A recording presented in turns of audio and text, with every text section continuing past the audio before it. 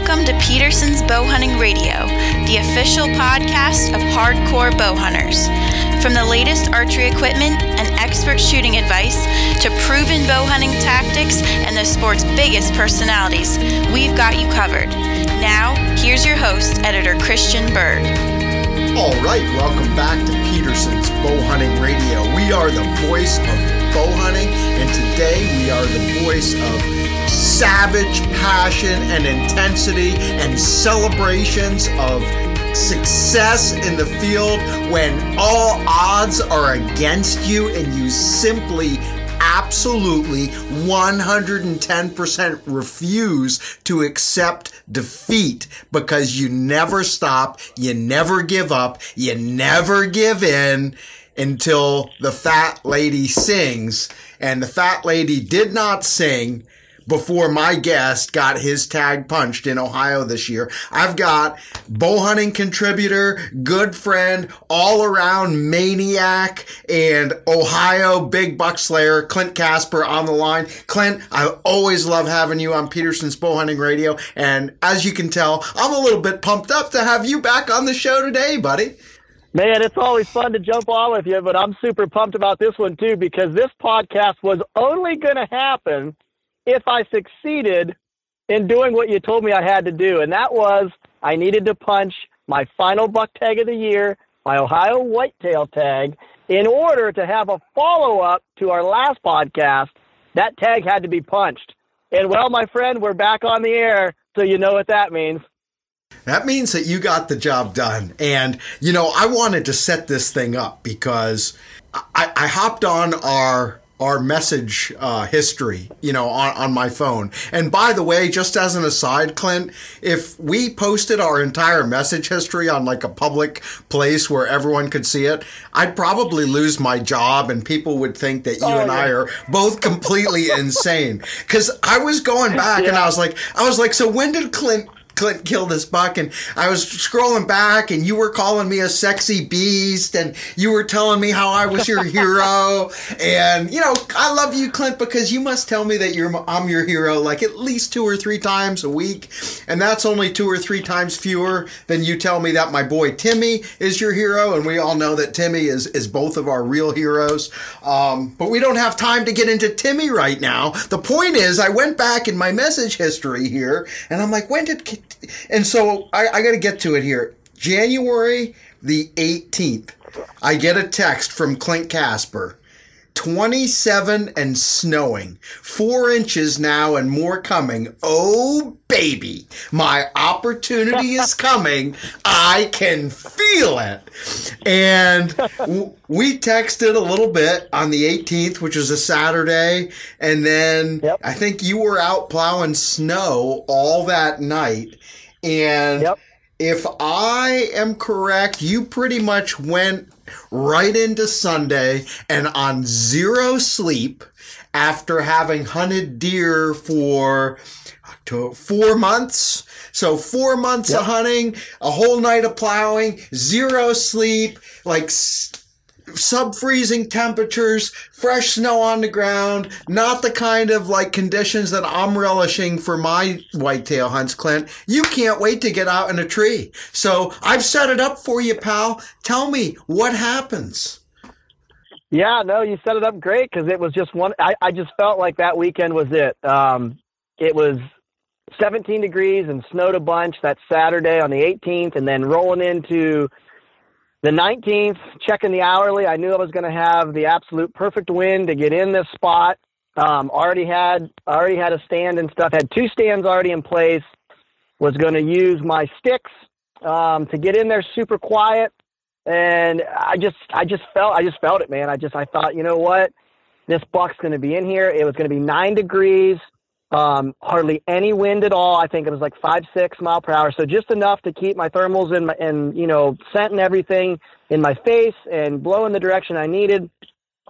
And I just felt it. It just felt like the conditions were right. It was the first time all year. I'm going to say, I haven't actually added it up, but I'm going to say probably every bit of in that 75 to 85 days of bow hunting, and in between that was bow hunting mule deer and Montana or in Colorado and Utah, mixed in with, the Ohio stuff, but I'm going to say anywhere from 75 to 85 days of actual hunting in Ohio. That was the first, I'd say, span of 2 days that it just completely felt like I knew it was going to happen. I just really, truly felt like either Saturday night or Sunday night was going to be my ticket. And when I saw that snow rolling in, I'm just like, man, Sunday, the day after, 9 degrees, it's just going to be it. He's going to come through there. And it was a long year. I struggled early to get on a buck of the caliber that I wanted. Ended up getting on a buck that I thought he was older than what he really was. Had him come in October, and he was a 3-4-year-old deer, and just a deer that I felt like needed another year. So he was off the list, so it was on to find another one. Got in on a giant, hunted him for a couple months. He actually shed his horns. He shed antlers in between the 4th and the 6th of January. So I've got this weather coming. I know cold and snow's coming. I'm thinking, man, this is my opportunity. This is a mega giant. Man, it's going to happen. It's going to happen. I'm hunting hard, and antlers fall off. Shows up on camera. Boom, they're gone. So now I'm scrambling. I'm like, man, I gotta change. I'm moving cameras. I'm glassing fields in the evening. I'm just doing everything now that I can to try to locate another, mature buck. And this buck I actually had in the summertime, and he disappeared. He stripped velvet the last week of August, and stripped pretty early, stripped last week of August, and that was it. I think I had 1 or 2 hardhorn pictures of him in November, just sporadic, and that was it. I have no idea where he went. Went back to an area that he was in early, and lo and behold, he shows up. I get some pictures of him. It's close to daylight, so now I'm game planning. I'm scheming on, okay, where I'm looking at my Onyx and looking at maps, and I'm thinking, all right, he's coming from this direction. The wind's doing this, and I put this plan together of where I thought he was staying. Moved in, put 2 cameras out, and then I put one on a winter wheat field that was close by, just trying to connect the dots. And lo and behold, started getting some daylight pictures of him. And I'm like, okay, now I know where he's staying, and he's making his way out of this big draw, feeding in these oaks, coming to this winter wheat. Now I just need the right wind and the right weather. And lo and behold, a week later, I saw that big snow coming and those cold temperatures, and I'm just like, oh, if this is going to happen, it's going to be right now. And stars just aligned. It was about 4:45 in the evening on that 19th of January. Had some does filter through early, fed right by, 20-some yards, feeding on acorns, working towards that winter wheat. It was just perfect. I just felt it. I just knew that was going to be the night, and saw him coming, and just immediately, he was just one of those bucks that you didn't need to put binoculars on him. Saw him coming through the timber, and just big blocky chest, big body, 5-6-year-old plus buck. Big old bladed brows, just big frame. I mean, just an immediate like, oh yeah, there he is. That's him. And came up and gave me it was 27 yards, just slightly quartering away. Just absolutely perfect, man. Put a Sever 1.5 right through the pump house, and actually got to watch him tip over, about 150 yards away. So it was just an absolutely awesome feeling to finally get that tag filled, and it was a year of ups and downs and trials and tribulations, and a lot of people's like, oh man, that kind of sucks, you had to work and hunt clear into January. But I'll be the first to tell you, and to those who don't know me, Christian will vouch for this, I absolutely love the cold, I love the snow, and I love the late season, and grinding it out like the way I had to do it. I couldn't have wrote it out any better, to be honest. I mean, I love to work for him, and I definitely had to work for this one. Well, you sure did, and like you said, you relish the challenge. You absolutely, you live for the grind. There's different kinds of personalities, obviously, right? I mean, all different kinds of people, all different kinds of hunters, and you're one of those grinders. You're just and you and I talk about it all the time. You'll be the first to sort of tell people, listen, I don't necessarily think that there's anything not that you're not an excellent bow hunter, you are, but the point is, it's not that you do one particular thing 800 times better than everyone else, other than you just don't quit. You will not quit. Yep. You will not give up. You don't care how cold it is. You don't care how hard the wind's blowing. You don't care how many days you've sat out there and not seen diddly squat. You're going hunting tomorrow. You know what I mean? And that's the attitude. Yep. And that's where, you excel. And certainly you far exceed me, because I'm like one of those guys where I target like those prime times. Of course, we'll get into the fact you actually targeted a prime time. That just doesn't happen to be a prime time that I happen to appreciate as much as you. But I'm a big rut guy. Like I'll just target those prime rut days. I'll try to clear my schedule, get enough time in a tree in the right place on the right days. And it's like, I just want to get it done in November. At least that's my goal, right? Every year, if I get to that, peak rut period or pre-rut period, I'm targeting that. I want to get the first good buck that comes by. I'm going to punch my tag and I'm going to move on. But Clint Casper is a different kind of animal. And by the way, as a total aside, completely changing the subject, you're over your quota of lo and beholds for the whole episode, because you used that like 4 times or 5 times when you were telling us about this hunt. So every time for the rest of today's episode that you use the phrase lo and behold, it's $50 off of your next article payment. So if you do that enough times before we get off the phone today, you're going to actually owe me money for your next piece that you have in the magazine. I'm glad you picked up on that, because I got so pumped telling the story and so excited I didn't even catch that. So I'm glad you did. Well, in all seriousness, though, really, I mean, you just grind it out. And this year, like you said, you had a divided loyalties, really, is one thing that kind of probably hurt you as much as anything. I know we had some funny weather this year, and I know that you kind of struggled to get patterns established on some big bucks over the course of the fall. But, it didn't help that you were just out of town, how many different times? At least probably 3 different weeks over the course of the fall. You're in Colorado, you're in Utah, and then you didn't score the first time in Utah, so you actually went back, and so, man, let's face it, right? It's not easy killing a matured buck if that's your only sole focus. Now, if you're trying to do 3 things at once, then, man, you're really compounding your hurdles that you've got to get over. Oh yeah. I mean, I'm with having 2 little guys. My youngest Keaton, he just turned 1, and Easton will be 4, and getting crops off with Dad in the fall, and then I work a full-time job, and I'm busy. I love to be busy. I love staying busy. So, I mean, that aspect of my life I love. But, when you're trying to mix in elk tags, mule deer tags, antelope tags, whitetail tags, I left in October, mid-season, to go hunt the Wasatch Front in Utah on a really good muley tag. Realistically, that's a prime month for me, whitetail-wise. I mean, it was kind of hard to leave, because I kill a lot of my bucks in October. I mean, I'm an October fan. I'll take October or January any day of the week over the rut in November. And I know there's going to be guys dropping their drinks right now, because a lot of people would say I'm nuts, but Nobody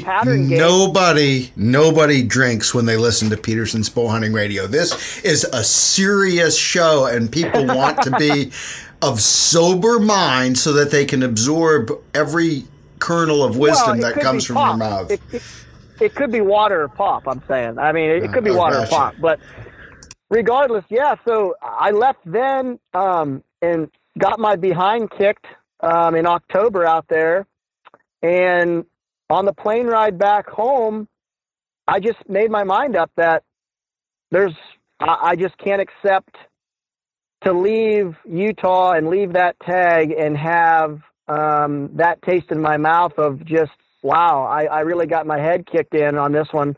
So I decided right then and there, okay, in November, mid-November, prime whitetail rut. Well, that's also the prime mule deer rut out there. And whether I had a whitetail tag filled or not, I made my mind up around the 14th or 15th. I was heading back to Utah, and I was going to try to get a redemption tag filled. Ended up going out there and getting it done real early, which was awesome. But I left probably the best week of the whitetail rut, jumped on a plane and headed to Utah. So that didn't exactly help my whitetail tag. I missed some good weather. I missed some really good, I'm a big all day guy. I missed some prime days to hunt all day, but got it done in Utah. Was super excited about that. Came back, and just started the whole grind over again. It was, I love that post rut. I love the end of November. I really enjoyed that. And I got into some bucks, but it just didn't work out. Actually, come to think of it, I did not bend the limbs back on a whitetail until the 19th of January when I drew back on my buck that I killed. I didn't come to full draw one time in the whole season during the Ohio season on a buck. I'm going back through my mind. Yeah, not one time. I drew back my first time on that night that I killed my buck. So yeah, it was a grind and it was a long season, but it was fun. I'm one of the guys where I'm not the best shooter in the world. I don't view myself as having the best bow hunting skills in the world. So I put all my eggs in one basket. I don't know how to quit, and I just continue to go until I either fill a tag or season ends. And if season ends and I don't get it done, I can sit back and go, well, I gave it my all, and I absolutely put every blood, sweat, and tear that I could into it. And you know what? It just wasn't meant to be. It didn't happen. But that's where I put all my eggs. I put them in the basket of just hard work pays off and grinding it out pays off. And some years it does, some years it doesn't. But that's just where my mindset always is I got to keep trudging along. And eventually I hopefully get that opportunity.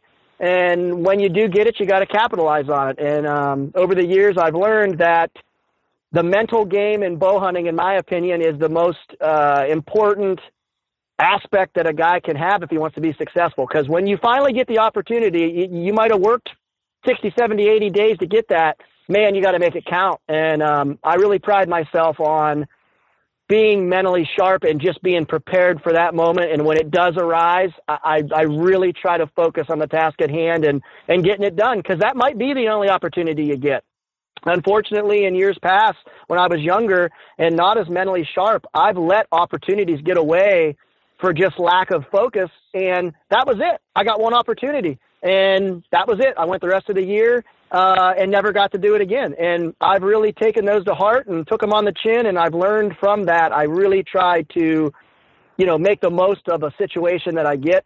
And I think that's honestly the only thing that will separate me from other people is just the grind. And I really try to focus hard on when I get to bend the limbs back, it's all business. And I've learned that from trial and error.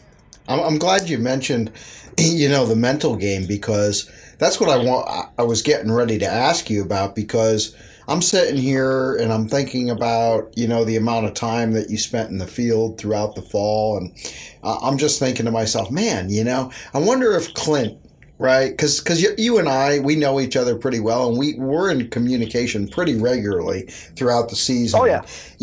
I wonder sometimes, I'm like, I wonder if Clint ever just has those days where he wakes up and he's like, man, I just don't feel like going and sitting in the tree today. Or I wonder if he has those afternoons where he's sitting there, for like the 4th or 5th or 6th day in a row, and he hasn't seen a good buck, all week, and he's just feeling discouraged, man. Or so, because I'm thinking, man, that's just human. So the question is, do you have those times, and how do you get past it? Or do you think it's just like you've got this certain personality where, I don't know, man, I just don't get tired of it. I don't really relate to like when other people say that, because I don't get down. I don't get tired of it. Which is it? Yeah, honestly, I love to bow hunt so much. And it's just, I love every aspect and everything about it. I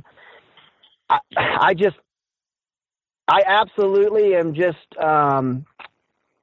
in a way, I guess you could say, obsessed with the whole process.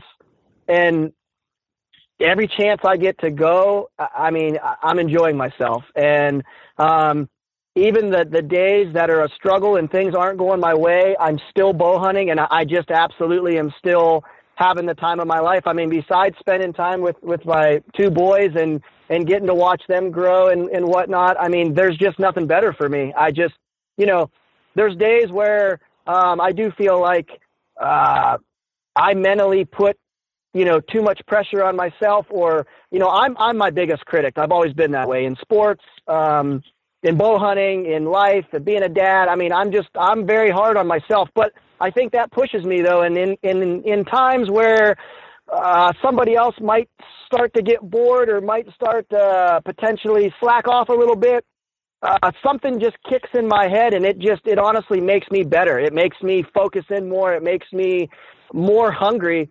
But I think a lot of that has to do with, I love to bow hunt. I mean, I absolutely just love every second. And I know every day is a gift, and tomorrow's not promised. And, I just really try to always be as positive and have that mindset of, I guess you could call it like in sports, like in basketball, it's a shooter's mindset. The late great Kobe and Michael Jordan, those guys, they lived for that last shot with 2.1 seconds left. I mean, and whether they missed it or not, it wasn't a matter of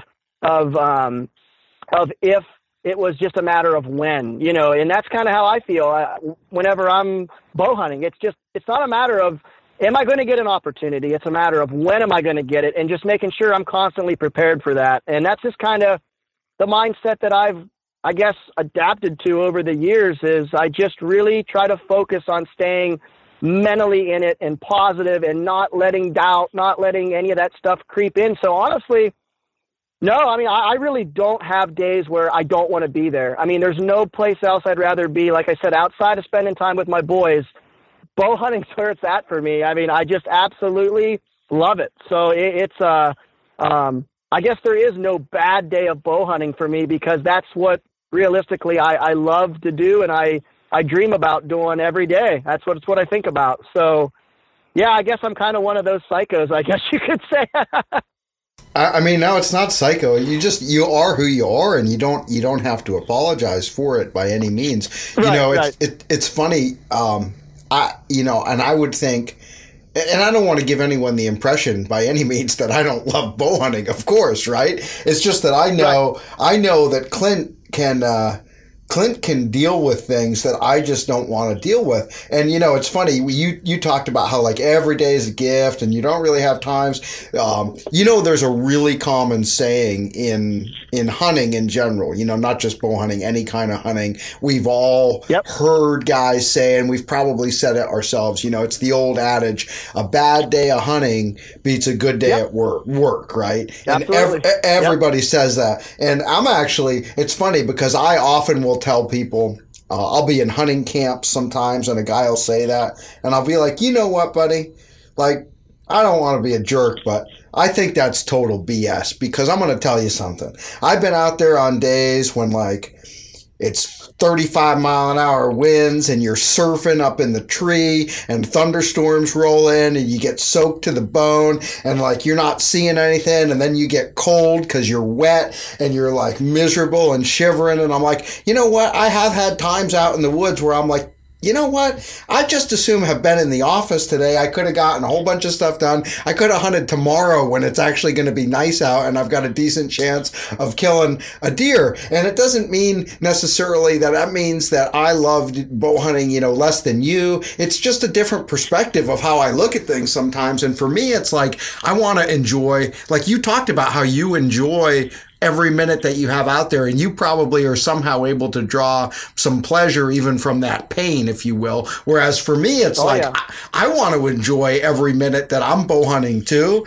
And I just know that for me, there's certain conditions or times or things about it, or maybe I've got too much stuff going on with the family or whatever, where I'm going to be stressed out if I go there, where there's times that I won't go because I know that I won't enjoy it. And I think you and I, even though our perspectives might be a little different, we'd agree on one thing, which is the whole point of doing it is to enjoy it. And so if you're not going to enjoy it, don't bother going, And so it's all about, it's all about that enjoyment and the rejuvenation, recreation, right? What is recreation? It's recreation. If you're not feeding into your soul with the time that you're out there, then it ceases to sort of be productive. So, to the fact that you can hunt, that many days and just not get down. I mean, man, that is something where I do feel like, hey, I admire that about you. And that is where you set yourself apart from a lot of other folks. Another thing that you had talked about that I wanted to touch on, as you were talking about all this time that you spend, you had mentioned how you really like early and late. And you and I had a private conversation about that just recently. And like you said, a lot of people get caught up in the rut, and you really know how good these opportunities early and late can be. And so specifically, in regards to this hunt, talk about what it is about that late season that makes it ideal for you, and get into some of the specifics of how it is that you managed to find this particular buck that you ended up killing. Walk us through the process of finding the deer. Tell us a little bit more detail about the kind of habitat and terrain where he was hanging out, and how did you get your game plan together for hunting him? Is it something where you already had a stand in place, or did you actually have to go in and create some new setups for yourself and figure out how you're going to get in, get out, and also any other special considerations? Obviously in the late season, right, you don't have cover. You mentioned you saw the deer fall 150 yards away. I'm going to just guess that if you had shot that same deer in the same place in October, you wouldn't have been able to see that far, so things are different in the late season. So just talk about all that stuff. And then, hopefully as you talk, we're all going to glean some things that we can use in our own hunts here in the future. Yeah, no, I mean, you hit the nail on the head. I mean, we've talked about it a lot. And I mean, me from just our conversation and from being good buddies the last few years. I love that late hunt. For me, it's just a fun time to be out. I love the cold. I love the snow. I always have. I think it's just fun to hunt in those conditions. Not a lot of people are still in the woods. I mean, honestly, you've got a lot of places to yourself again. Guys have either A, tagged out, or B, it's Super Bowl football playoff time, and they're thinking about that, which is fine. The bows get hung up. The gun seasons are over.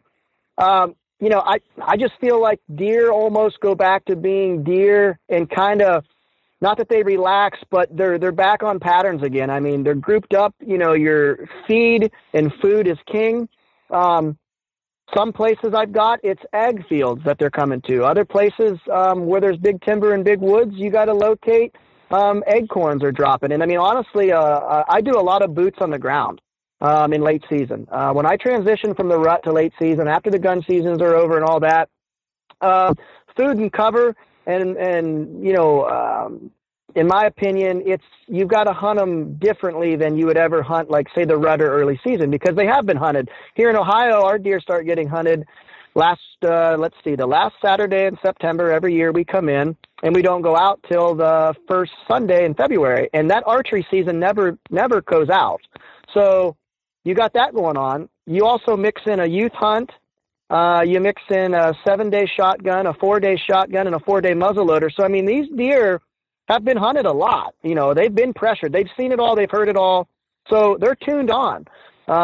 You have no cover, like you mentioned. So that's a different aspect when you're hanging stands and stuff. So for me, it all starts with, you got to find a buck to hunt. This particular buck, I actually, like I said, he had been around in the summer.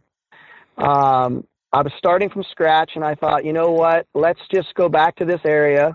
There was a couple late dropping oaks in there. I had a feeling that there might be some deer hitting those, and then heading up towards a winter wheat field that Dad and I had planted back in October. Probably 300-400 yards in between the wheat field and where the oaks were going to be. So I thought, okay, this would be a good transition zone from bed to feed. Let's start there. I key in on south-facing slopes during this time of the year for bedding. Number one, they get the most sun, so the deer can lay there in bed and during the day, and they're going to get to soak up that warmth. Also, this crazy weather we've had where it's 51 day, 20 the next, there's actually green grass that's started to grow. And on those south sides, south facing, you've actually got some forage and stuff starting to grow again. So there's actually some feed starting to, not a lot, but you've got little shoots, and you got little spots of clover and grass and things that are starting to come up because of the mild winter that we've had. So I said, okay, I'm going to key in on south slope. I know there's oaks there that didn't drop till late. Potentially there's still some acorns left. Let's start there. I went in there with 2 cameras.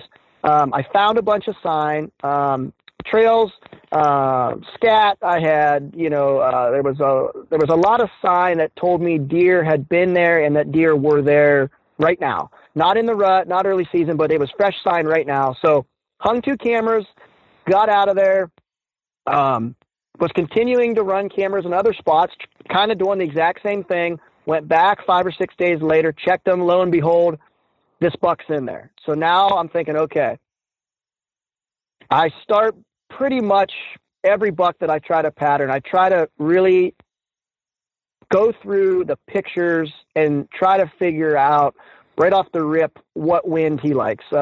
Typically, my strategy is I want to see what direction he's coming from, what days he was there, and then I'm going to immediately look up those days on my phone and see what the wind was doing, what the weather was doing, and I'm trying to find a correlation. Just so happened that this buck on east winds was moving way early than any other wind. He was almost in daylight every single time there was an east wind. So now, I thought, okay. I'm gonna interrupt you there. So Yep. Any theory as to why that's the case? Was there something in particular about the way an east wind related to where you thought he was bedding and feeding that would have prompted that? Or is it just go ahead. No, you're absolutely right with where you're going. My first thought was, okay, south facing slope, he's bedding. The way this field's positioned with an east wind, he's able to basically quarter the wind. So the wind is not blowing directly in his face, but it's blowing enough in his face to where he can scent check the entire way from his bed to that field. So in my opinion, that was allowing him to feel safe. Now, a wind that would have been straight out of the south also was going to be good for him. And as I learned, he liked that wind too, but that wind was going to be bad for me. Going in and going out, that south wind was going to kill me. So the east wind is what I really keyed in on. Okay, on east winds, I can hunt this buck. Basically, my whole game plan was I didn't know 100% exactly what thicket he was in, but I knew the direction he was coming from, and that's all I needed. I knew on east winds and south winds, but like I said, the south wind was no good for me to hunt on. I knew on an east wind I was going to be able to get in there undetected and catch him kind of transitioning from those acorns over to that winter wheat field. So my game plan was I wanted to get as tight to those oaks as I could with the east wind still going to be in my favor. And that's what I did. I actually set up 2 stands.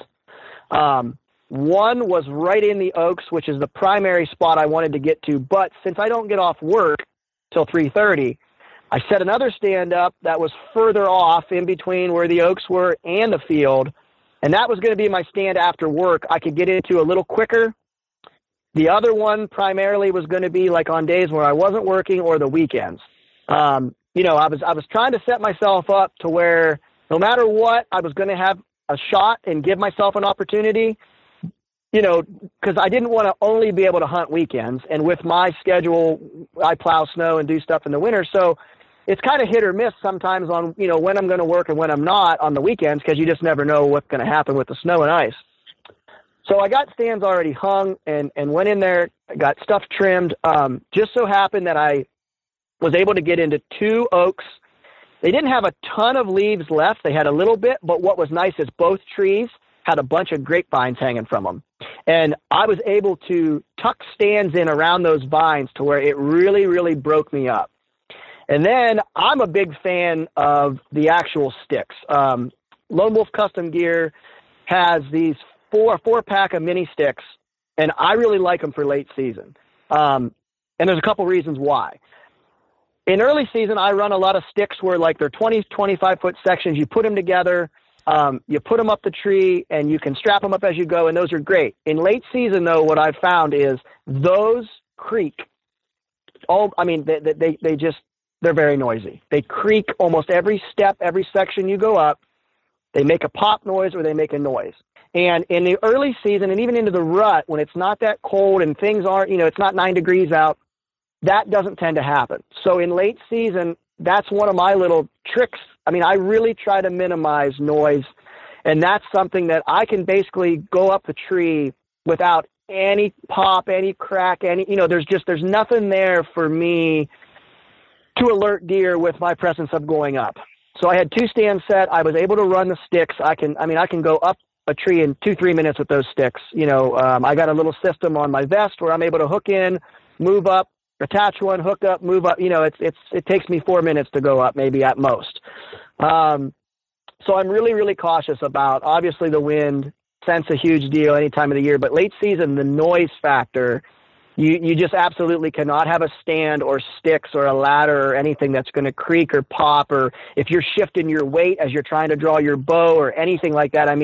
It's just got to be dead silent. And for me, I've been using Lone Wolf Custom Gear stuff the last couple of years, and I just really like it. It's really worked well for me. I know there's other stands out there that are really good too in late season, but what I would tell people is find a stand that you really like and test it out when it's super cold, because you just can't have any cracks or creaks or pops in that late season. It's almost like you shoot a gun off when that happens. Those deer are just on so high alert because they've been hunted for 4 or 5 months. So you're taking those sticks down every hunt? You were taking the sticks down and putting them back up every time you went back in? Yeah, what I was doing is if I knew I was going to be able to get back in there that day, for example, if I was going to be able to hunt my deeper stand, and it was a Saturday and I knew I was going to be able to hunt Sunday, I would leave them up. But then on Sunday, I'd take them with me because I knew on Monday through Friday when I worked and didn't get off till 3:30, I was going to have to probably hunt that other stand that wasn't quite as deep in. So I would put them up and then run that the rest of the week. But, I guess a guy could have ran just 2 sets. I just have 1 set that I use. I do a lot of run and gun hunting, climb up with the 4 sticks, set my stand, hunt, climb down, take it all with me. I've just really adapted. I really like that system. So that's kind of what I do a lot. And in this case, I hung 2 stands where all I had to do was climb up with my sticks and climb down. And if I was going to be in the other one the next time, I would just take my sticks with me as I was coming down.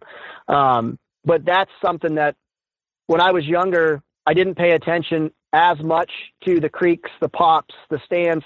Some stands that wouldn't make a noise in October, what sounded like you were jumping up and down in them in December and January, and they were cracking and popping, almost like you were crinkling up a pop can. And that's just, I'm not going to lie, that's cost me some big deer when I was younger and just didn't pay attention to those fine details. So that's something that I really key in on now is you've got to have a setup that is dead quiet. You just can't afford any type of sound. And that's really something I key in on, and I'm sure you can relate. There's lots of good stand companies out there, but you definitely got to find one that you've got total faith and trust in. And my setup that I was hunting this buck in, like I said, I really felt like I could be up there jumping around, and there was just no noise. I was 100% confident in that aspect of my game was spot on. Absolutely. I wasn't worried about that at all. I can't stand stands that are like what you're talking about, if they're noisy like that. And it's a killer. When I go hunt, if I hunt with an outfitter and they take you to a stand like that, I'll just reset the stand You know, Yeah. I'll just Yep. tell the guy, like, I'm not going to go back in that stand unless we reset it, which means, you know, I mean, I've basically got my lineman's belt out, you know, basically take the strap off the stand and reattach the stand to the tree and redo all the sticks. I mean, otherwise it's kind of pointless to your point, you know, you're going to invest all that time to be out in the woods. What's the point if you're going to like literally try and stand up or shift your weight while that buck is coming in, and then, you know, you're busted right then? It's totally pointless. So yeah, you can't have it. Can't have that. Yeah. And I mean, there's always a million things going through my mind as a deer's coming in and I'm trying to get focused. The last thing I want to do is have to tiptoe around and be on pins and needles, hoping that my stand doesn't creak, or hoping that as I go from my second section of ladder to my third section, there's not this big pop or clang, or, you know, that's just one thing. I mean, the old saying, if there's something that can go wrong, it will go wrong. I mean, that's just one thing that I want to take out of the equation right off the get-go, is I don't want to have to worry. There's enough things to worry about in the moment of truth. That's something that I don't want to have to worry about. And like you said, it's just something that you've really got to take into your own hands. And if it's not working, you got to figure out a way to fix it. You know, you made a good point about resetting stands, and sometimes over the course of a year, you just have to do that. I mean, I've had different sets over the years where, for whatever reason, they didn't make a noise in October, but on November 10th, they started to make a noise, and it was like, okay, I got to get this fixed right now. Not tomorrow, not a week from now. Right now, we're getting it fixed. And it's just something you just got to do. Yeah, for sure. So let's talk a little bit about entry and exit. You know, where'd you park your truck? How far did you have to walk to get to these stands? So I was able to park actually only about maybe 300 yards. Was able to park, and then I had to walk up over a hill and down the next side into a creek bottom. Was able to use a pretty steep ravine to hide my entry and exit. It was nice because there was water running down through it, which did two things. I was able to pretty much walk down through the water, which covered scent, and then the noise would block any leaves or any rustling that I was making while getting in there. You know, that water was constantly running, not super loud, but loud enough to where it was probably blocking any little bit of noise that I was making on the ground. Was able to jump right up out of that little ravine, and my stand was right at the end of it, down in the bottom. And then basically kind of in theory, my plan was, okay, I'm going to catch this buck. He's bedding on a south-facing slope. He's in one of these thickets. He's going to come up in through here, into these acorn flats, and he's going to feed. And as he's feeding, he's working his way uphill. My plan was to basically catch him as he was heading from the oaks, feeding up into where the winter wheat was above me. The biggest concern I had about this was going to be getting out. I already had it made in my mind that if a deer passed at dark, I was going to wait at least 20, 30 minutes and make sure that they completely got up out of there, over the hill.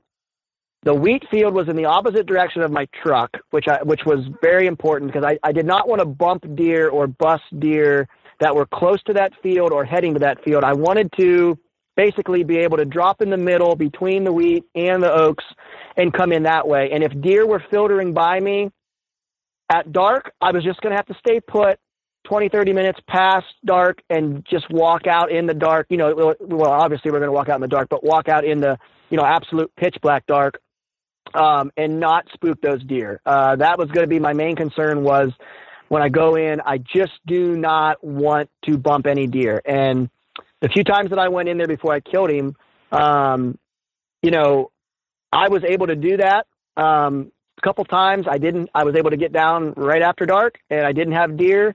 One time I got in there and there were deer, and I probably sat in my tree in the complete black dark for 25, 30 minutes until I literally couldn't hear them anymore.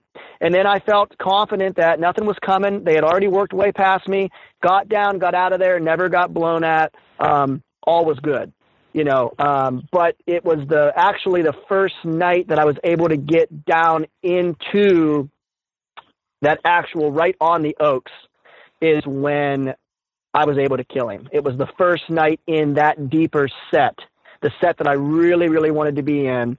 I got in there about 2:15, 2:30 that afternoon, took my time. I knew it was going to be a cold 3.5 hour sit, but I mean, just got bundled up and had hand warmers and was in it for the long haul, and had my sticks with me, got those up, super quiet, got in my tree. Man, perfect wind, just super cold, perfect conditions. And, was just able to basically capitalize on an opportunity that I really, truly felt like was going to present itself. I had the confidence. I had everything in my favor.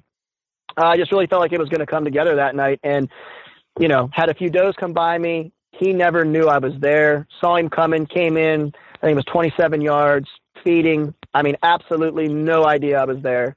So it worked out perfect. But I think the biggest thing that, if I had to pinpoint one thing about that hunt for that particular buck, I think the biggest thing was just coming up with a game plan and not just bum rushing right in, just because I had some pictures that were close to daylight. I mean, I really took my time to look at onX and really try to figure out, okay, south-facing slope, where is he probably at?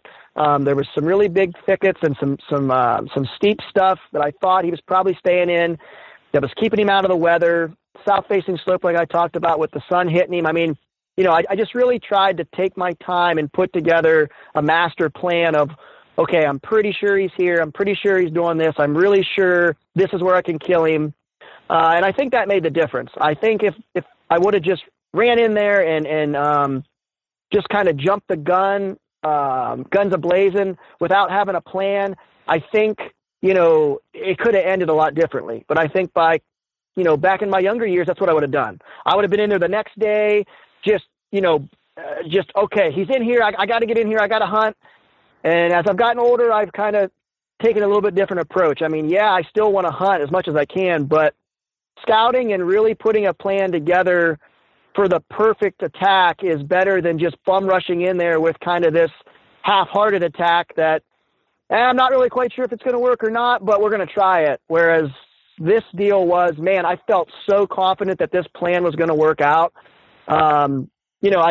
Like I said, I just took my time, and I really think that made a big difference. And I was able to not alert deer, and I was able to have a good entry and a good exit. And I think that played a huge factor in getting this buck killed, because I was in there 2 or 3 times before I actually got him killed. So, I mean, that was 2 or 3 times to alert him, alert other deer, kind of get things messed up. But because of that entry and exit, my game plan, I mean, those deer had no clue that I was even in there hunting them.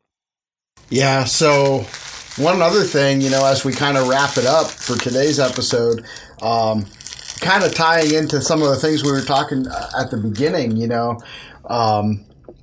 talk about, you mentioned Michael Jordan, Kobe Bryant.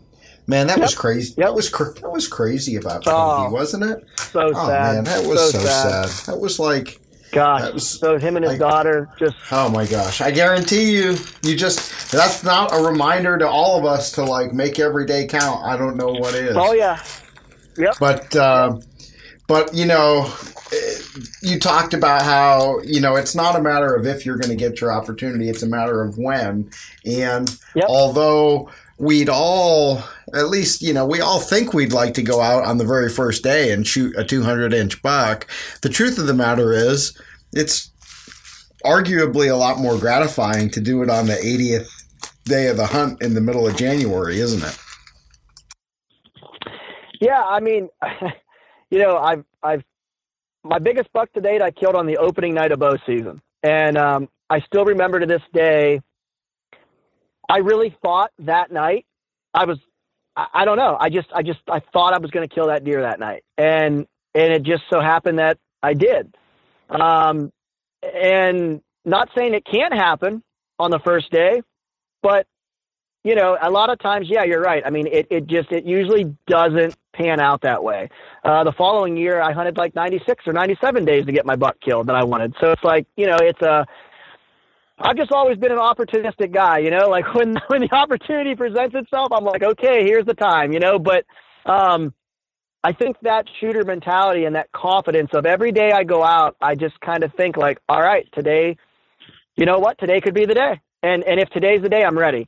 And I do feel like there are certain times though, where I don't know, it's just like the stars align and I just really, truly am like, oh man, I just know without a doubt in the next day or two, or this weather, you know, this cold front or this portion of the rut or whatever, like there's just certain times where I just have really, really felt like, man, it's going to happen at any moment. It's going to break loose. And it's funny because a lot of times that like gut instinct is right, you know, and, but I think it just goes back to just being ready for the moment. Cause there's been times where I've been sitting there middle of the day and I'm reading a book or I'm just kind of dozing off and, oh my gosh, here comes a buck, here he comes. And it's like within 5 seconds you're drawing back and you went from 0 to 100 in 20 seconds and you've got to be ready to make it count when the opportunity presents itself. And I mean, you know how it is. I mean, you've killed a lot of big critters in your day. And, when the opportunity comes, man, you have to be able to make it happen.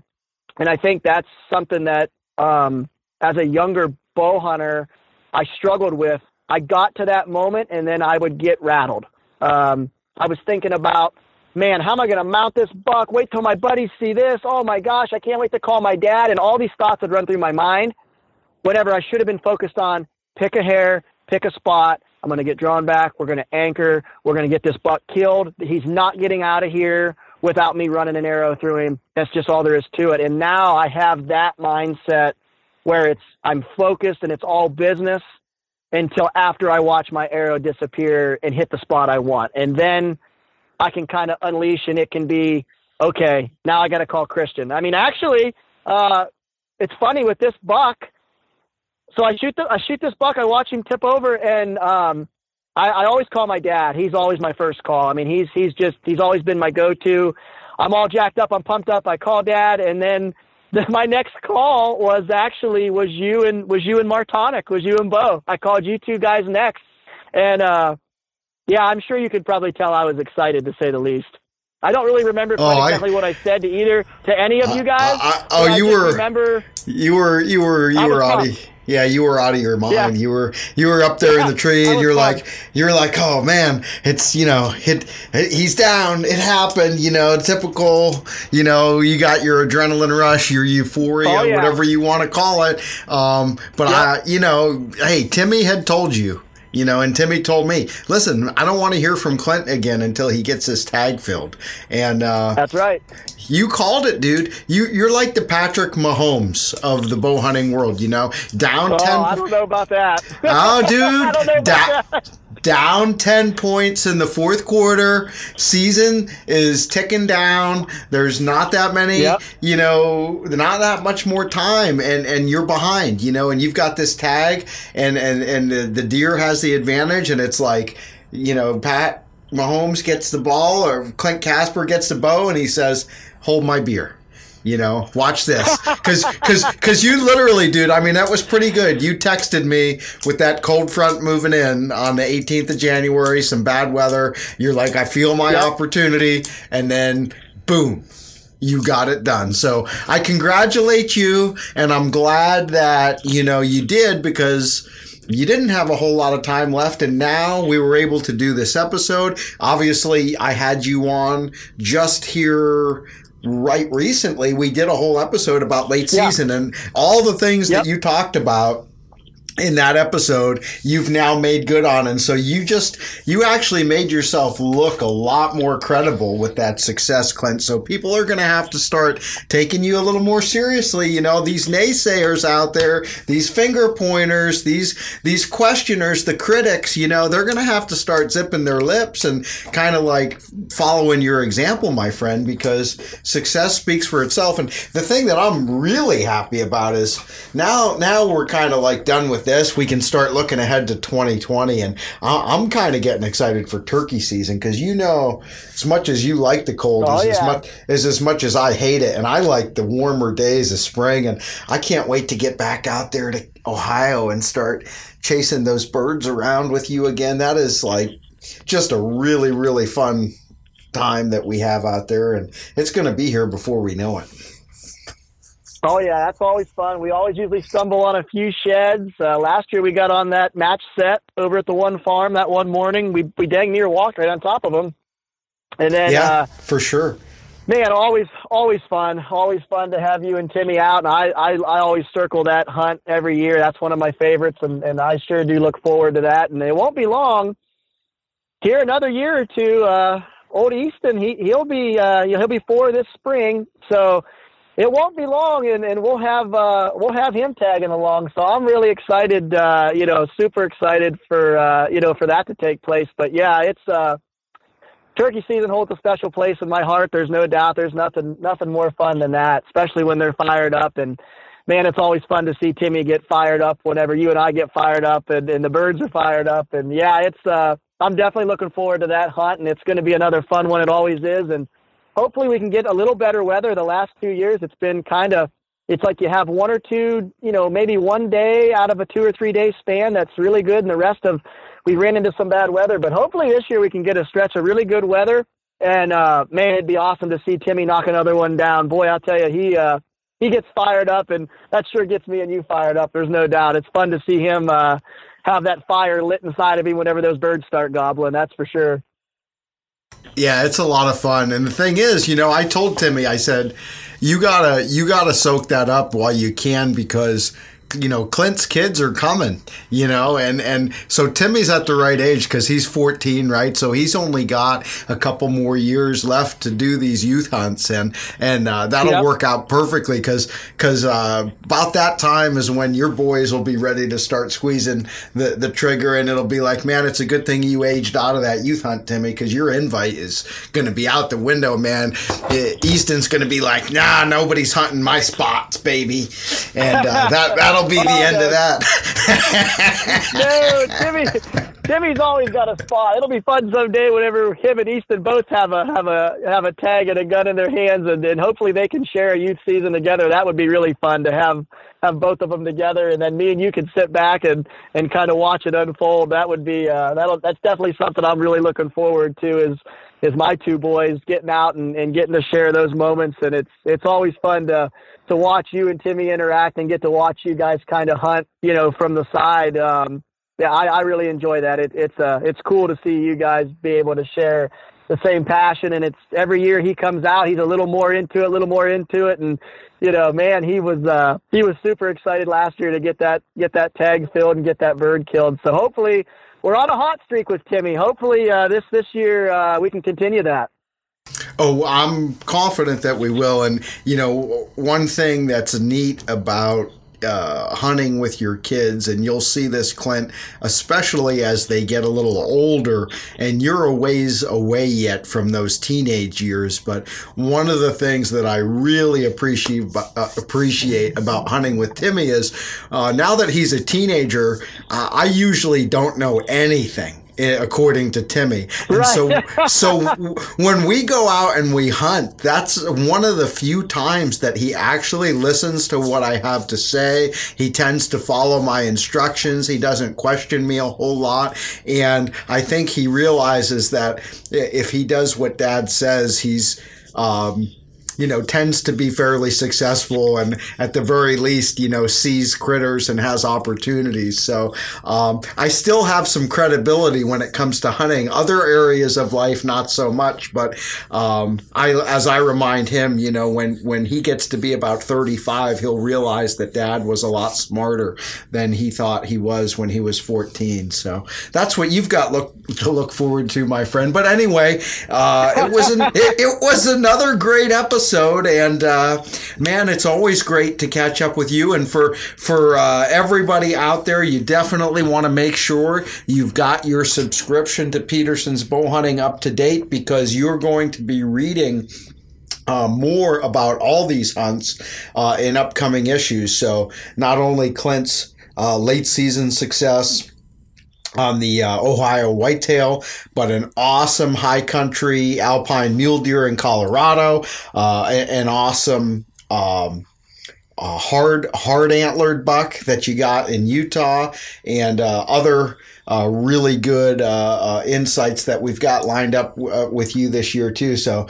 man, it's just been great working with you, both on the magazine, here in the podcast, Clint. And I'm sure you know what's going to happen is it's not going to be long again till you're going to do some other amazing feat in the woods, and we'll be having you right back on the podcast here to tell us about the latest adventure. So keep it going, buddy. You're on it. You talk about hot streaks. You're on one. So don't let it slow down. Well, I appreciate you having me on. It's always fun. And hopefully the next podcast we're on is going to be us talking with Timmy about the 24-pound, 11.5-inch bearded tom that he just smoked at about 25 yards during the youth season out here. That's what I hope the next podcast we're on together. I hope that's the next one we're on, because, man, that would be fun.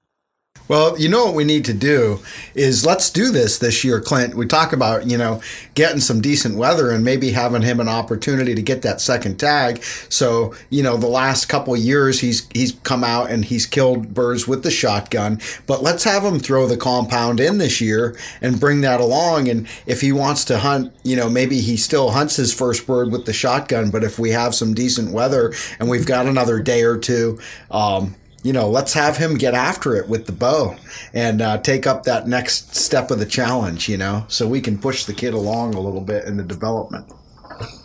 That'd be really fun. There's no doubt about it. I'm really looking forward to it, and can't thank everybody at Peterson's Bow Hunting for having me on the podcast and letting me write articles and just getting to enjoy what I love to do. It's always been a dream of mine to work with a publication like you guys, and couldn't have landed in a better spot, my friend.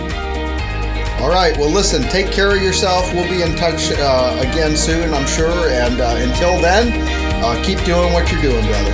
Appreciate it, my man. Thank you for listening to Peterson's Bow Hunting Radio, the official podcast of hardcore bow hunters. Pick up the latest issue of Peterson's Bow Hunting on your local newsstand, or check us out on the web at bowhuntingmag.com.